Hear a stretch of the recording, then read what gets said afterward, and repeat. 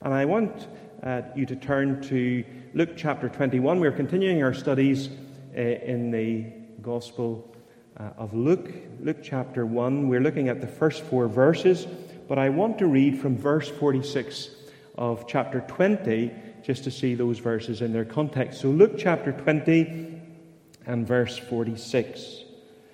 Beware of the scribes who like to walk around in long robes and love greetings in the marketplaces and the best seats in the synagogues and the place of honor at feasts, who devour widows' houses and for a pretense make long prayers. They will receive the greater condemnation. Jesus looked up and saw the rich putting their gifts into the offering box, and he saw a poor widow put in 2 small coins.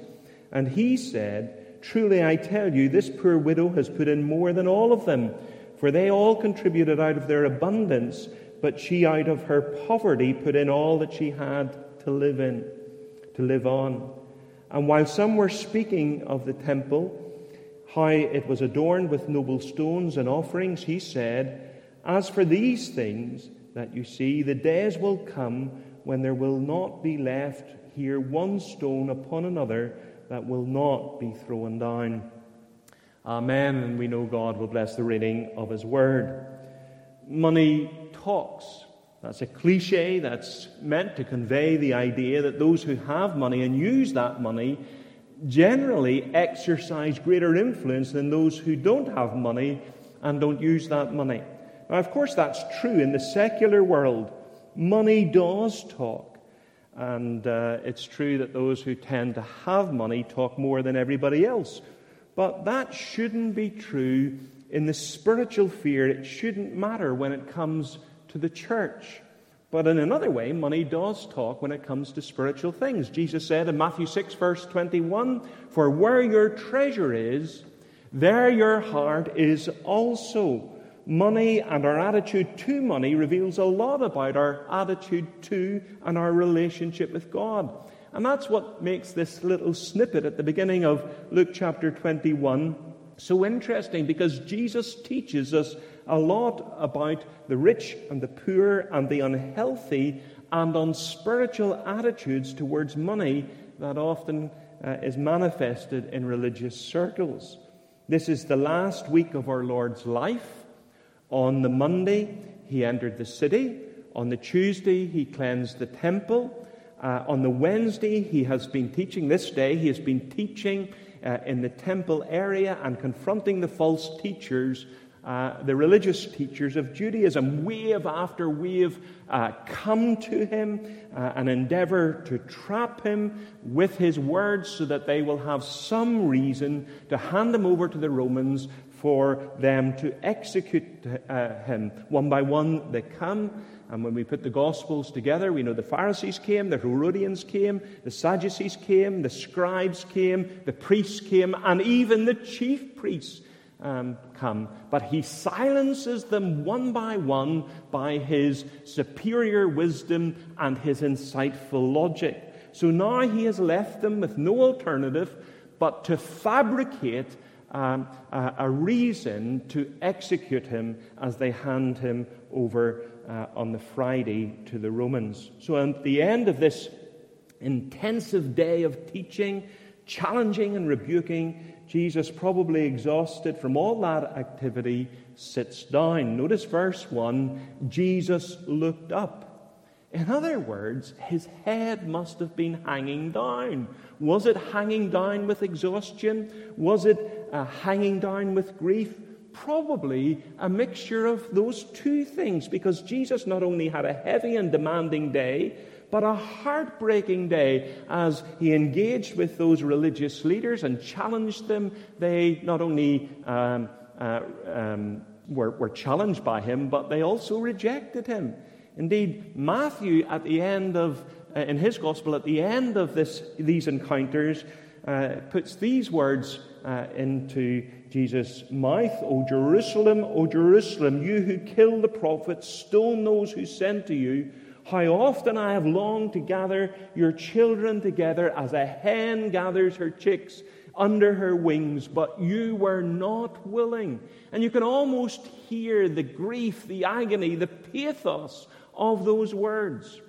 So he hangs his head, maybe in exhaustion, maybe with grief, likelihood, a mixture of those two things, and then he lifts his head up. And as he looks up, he sees a number of different rich people putting their gifts into the receptacles provided, and then this poor widow doing the same. Now, from this incident, I want you to notice three things: what Jesus saw, what Jesus said, and how Jesus felt. So first of all, this morning, what Jesus saw. Look at verse 1. Jesus looked up and saw the rich putting their gifts into the offering box. Jesus, at this moment, was in the court of the woman at the temple. This area was a large open space in which Jesus had been teaching, which Jews, both male and female, could enter, and that's why it was known as the court of the woman. Jesus had been doing his teaching, engaging with these religious leaders in chapter 20, and when he had finished, he sat down opposite the offering box, literally the temple treasury, which was located in the woman's court. This treasury had 13 large trumpet-like brass receptacles that were used for the offerings, and underneath each one there was a notice indicating what the offering was to be used for. One was for the poor, one was for sacrifices, one was for temple upkeep. And as Jesus watched, he could see people putting their offerings into these boxes. And since it was Passover, and people from all over the known world had Jews from all over the known world had converged on Jerusalem, this was a busy spot, and the money was flowing. Jesus observed the rich putting in their money. Mark says many rich people threw in large amounts. Now, remember, in these days, there was no such thing as paper money. So there was no such thing as Ian Paisley referred to as a silent offering. And you could just imagine these rich people coming in with their money that they had saved up, perhaps over the year for the annual Passover feast, and they open their little money bags and they pour in the money from a great height, and it rattles down the brass throat of the trumpets, making as much noise as is possible. That's what Jesus meant when he said in the Sermon on the Mount, so when you give to the needy, do not announce it with trumpets. The trumpets and the rattle of the coins in the throat of those trumpets drew attention to the offering that had been made. Then, as our Lord is looking, he sees a poor widow throwing in 2 small copper coins. Now, notice this woman was not simply a widow, according to verse 2. She was a poor widow. As we noticed last week, in the ancient world, widows were very vulnerable. In days when there was no social security net, widows were dependent upon the extended family, and if there was no extended family, they were often driven into prostitution or driven to sell themselves into slavery. So this woman was a poor widow. In other words, she was absolutely destitute. In fact, in verse 4, we're told that she put in all that she had to live on. She had nothing less. These 2 coins that she threw in stood between her and starvation. And as Jesus watches this woman, he sees her throw in these 2 mites, as the Authorized Version says, literally 2 lepta, which is the plural of lepi, which was the smallest Jewish coin. It was called a lepi because lepi meant peeling, and it was so wafer thin it resembled just a peeling of an apple or some other fruit. And I don't suppose it made much of a noise when it was thrown into these brass receptacles. 2 lepta was the minimum offering allowed at the temple. The value was minimal. So there were 16 lepta in a denarius. A denarius was the wage for a laborer for the day. So if we transfer that into today's money, and we take the minimum wage at £8.72, multiply that up for a 10-hour day, which was the length of time they worked in that particular day, and then divided it by 16, she threw in equivalent to £5. And I would assume that the buying power of 2 lepta then was probably much the same as the buying power of £5 is today. Enough for a loaf of bread, tin of beans, and a cup of tea. This poor widow threw in her last £5. What Jesus saw. The second thing I want you to notice is what Jesus said. Look at verses 3 and 4. Truly I tell you, this poor widow has put in more than all of them, for they all contributed out of their abundance, but she out of her poverty put in all that she had to live on. This woman, says Jesus, put in more than anyone else. Now, I would imagine the disciples were shocked and startled, perhaps puzzled at the words of Jesus. How could this possibly be? Surely 1,000 denarii is worth more than, 2/16, 1/8 of a denarius.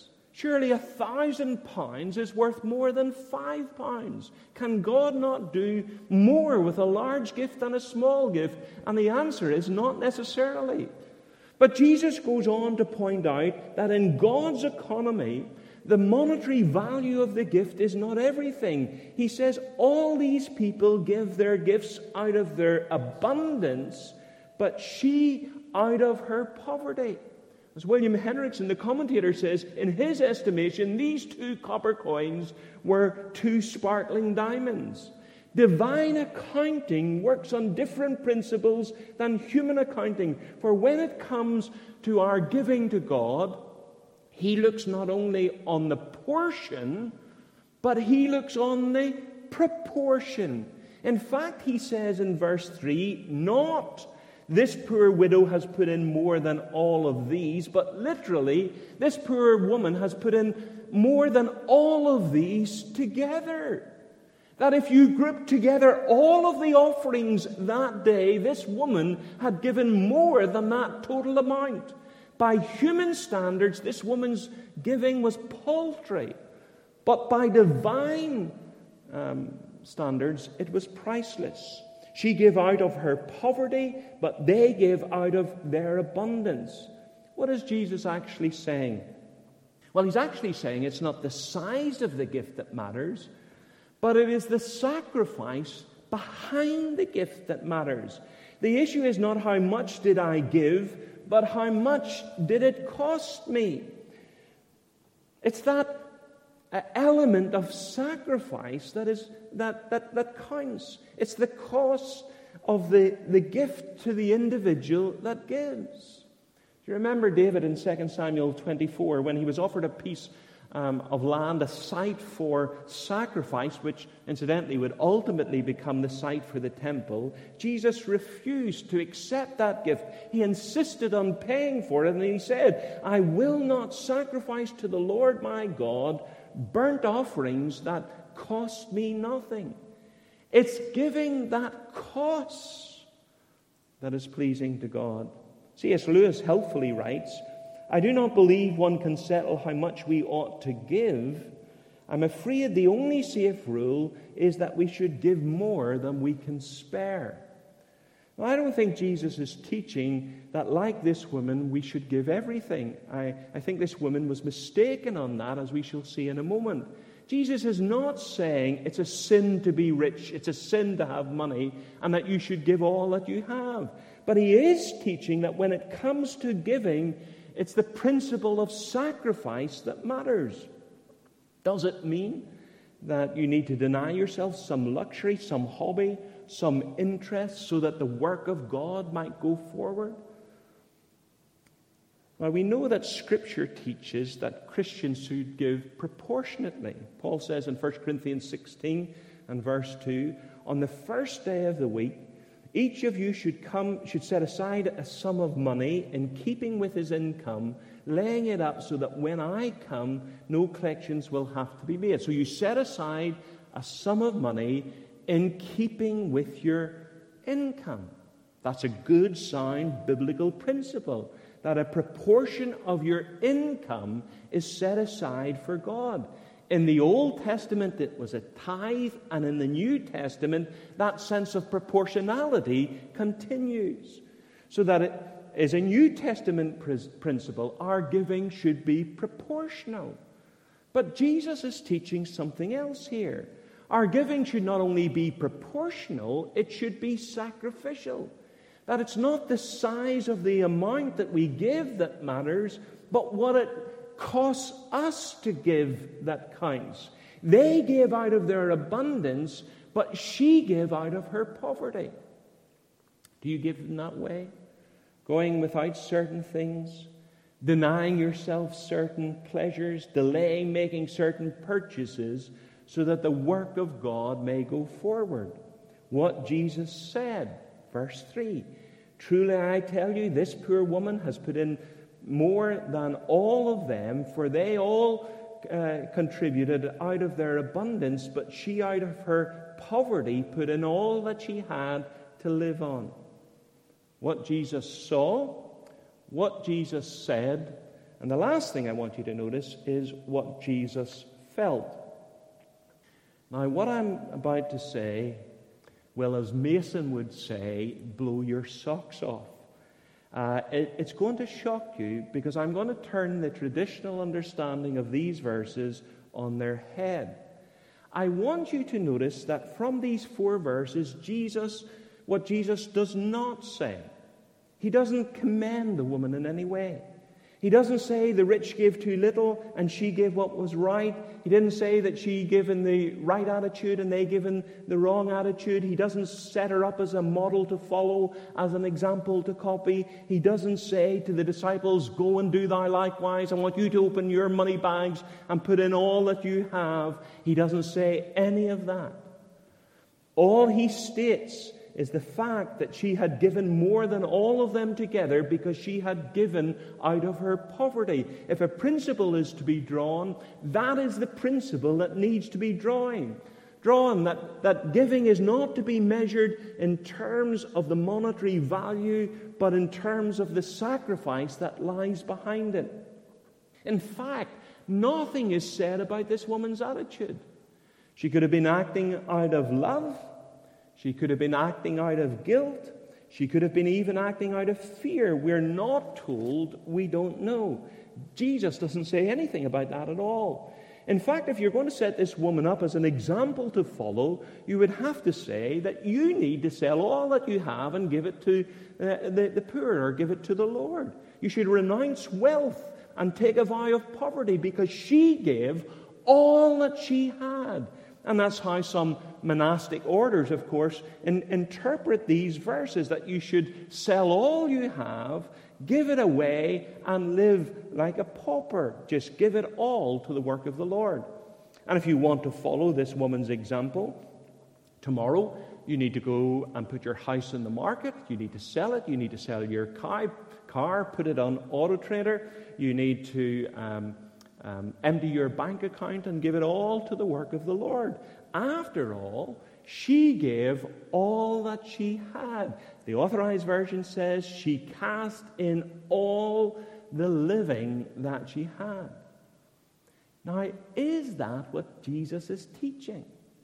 The assumption is made that Jesus was pleased with what this woman did. I want to suggest to you that he wasn't pleased. That in fact he was angry and sad. What Jesus felt. Angry not so much with her, but angry with the system that made her feel that she had to give all that she had. Now, why do I say that? Well, in the past I've told you that you must, when it comes to Bible interpretation, be a slave to context. To the context in which the verses appear. That a text without a context is a pretext. You remember that rule of selling your house or buying property, probably more buying property, those threefold rules: location, location, location.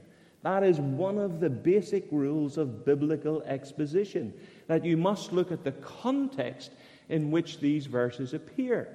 Now, what is the context? Well, in chapter 20, Jesus has been confronting and condemning the religious establishment of his day. When you put the gospel records together, the Pharisees, the Sadducees, the Herodians, the priests, the chief priests, and the teachers of the law, or the scribes.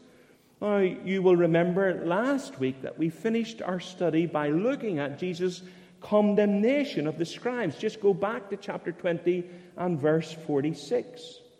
Beware of the scribes who like to walk around in long robes and love greetings in the marketplaces and the best seats in the synagogues and the places of honor at feasts, who devour widows' houses and for a pretense make long prayers. They will receive the greater condemnation. Do you see that? They devour widows' houses. One of the marks of the false religion that Jesus condemned was that they exploited the vulnerable in society, the widows. In the very next verse, Jesus sees a widow throwing in all that she had. Now, most commentators see no connection between those two things. The mark of hypocritical false religion is the exploitation of widows. And then we have a widow throwing in her very last bit of money into a false religious system. Now, is there no connection between those two things? Notice also in chapter 21 and verse 5, Jesus predicts and pronounces judgment on that same false religious system. As the disciples are remarking on the appearance of the temple, its wonderful construction, Jesus says in verse 6, "As for what you see here, the time will come when not one stone will be left on another." It's all coming down, Jesus says. It's going to be trampled and toppled. And the religious system that had built up around the temple, it's all coming down too. And that's actually what happened in AD 70. Titus Justus and his soldiers completely ransacked Jerusalem and toppled the temple to the ground, a temple that has never been rebuilt. So what is the context? Well, the context is this. Like two great bookends, you have, with the widow's offering in between, but two great bookends, you have Jesus condemning false traditional Judaism. And then the other, you have Jesus announcing judgment on that religion. Is Luke sort of writing and compiling this gospel and say, oh, we need a bit of relief here. Let's put in a little happy story about a widow making a great sacrifice. You cannot tell me that these verses are irrelevant to the giving of the account of the widow. Jesus, on the one hand, condemns false religion that exploits widows. And Jesus, secondly, announces judgment on that false religion that takes advantage of widows. And in between, you have the account of the widow throwing in her coins. You can't tell me that those things aren't related. You can't rip this story out of its context and call it, as one commentator does, a happy interlude. You cannot violate the text of Scripture in that way. We must see the story in its context. So what I'm suggesting to you is that Jesus was not pleased with this offering, but he was actually angry. Angry not so much with the woman, but angry with the religious system that made this poor widow feel that she had to give all that she had in order to secure her place in heaven after she died, because if this was her last meal, that's certainly what was going to happen to her.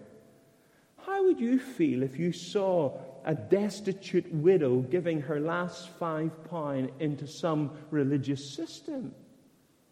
You would say that there was something wrong with that system that takes the last bite out of a person's mouth and leaves her nothing to live on. And you would be right. To give your last penny to a religious system and then let that person go home and die. Any religion that is built on the back of the poor and exploits the vulnerable of society is wrong. This is a tragic picture that is being painted. You see, the rabbis taught that it is with alms that you purchase your place in heaven. And they taught that 2 lepta was the minimum acceptable offering at the temple. And so she throws in her last 2 coins in order to purchase her place in heaven. God doesn't demand of a destitute widow her last £5. You can't find that anywhere in the Bible. That's the last thing God would demand. But here she is, manipulated by a religious system that had convinced her that her giving was essential for her salvation. God's law was never given to impoverish God's people, but to help God's people. And so Jesus condemns a religious system, announces judgment on that religious system that is so corrupt that this poor widow felt obligated to give her last £5 to secure her future destiny when she died. Jesus isn't commending her. She is a victim of a religious system that had no place for grace. Jesus doesn't want you to give up all that you have and go home and die.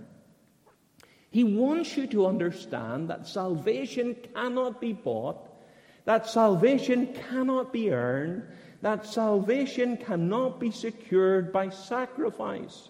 It's all of the grace of God. And grace, as you know, is the unmerited favor of God. Grace is getting what you don't deserve. Ephesians 2, by grace are you saved through faith, and this not of yourselves, it is the gift of God, not by works, not by works. It's a gift, not by works, so that no one can boast. Salvation, as B.B. Warfield says, is a pure gratuity from God. Jesus condemns and pronounces judgment on a religious system that had lost its understanding of grace, of the true meaning of grace. A religious system that had brainwashed this vulnerable widow into thinking that she had to give her last £5, give up her last meal to secure her place in heaven. And no wonder Jesus condemns her, condemns that system. You would want to shut down any religious system, any church that convinced poor and vulnerable people that they would be better to give their last meal into the church, or the money that would purchase that last meal into the church, than go out and buy food to live on.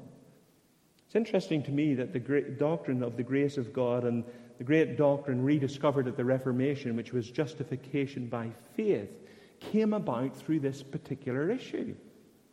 The church was exploiting the poor by selling indulgences in order that your relative could escape from purgatory and secure a place in heaven. And they were doing that in order that they could build St. Peter's in Rome, the Vatican. And Tetzel was running around Germany, and his mantra was, the moment a coin in the coffer rings, a soul from purgatory springs.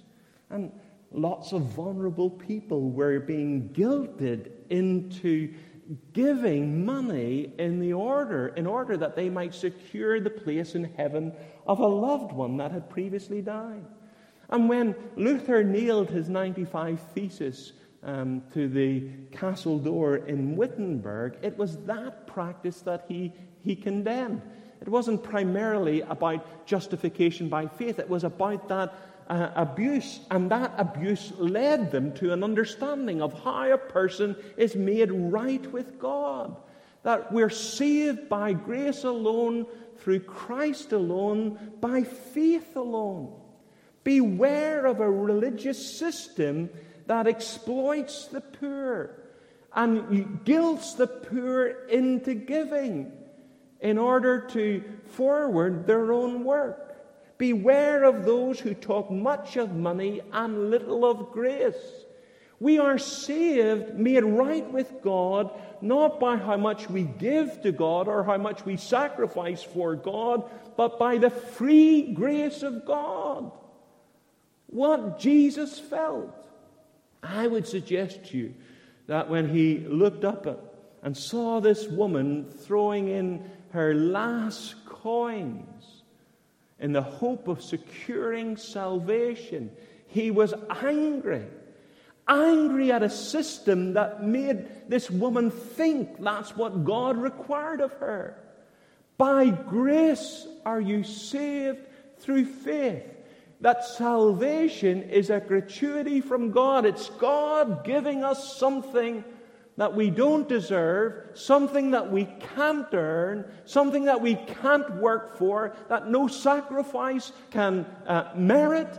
And simply by trusting and believing in Jesus, that's how we secure our place in heaven. What Jesus saw, what Jesus said, and what Jesus felt. Amen.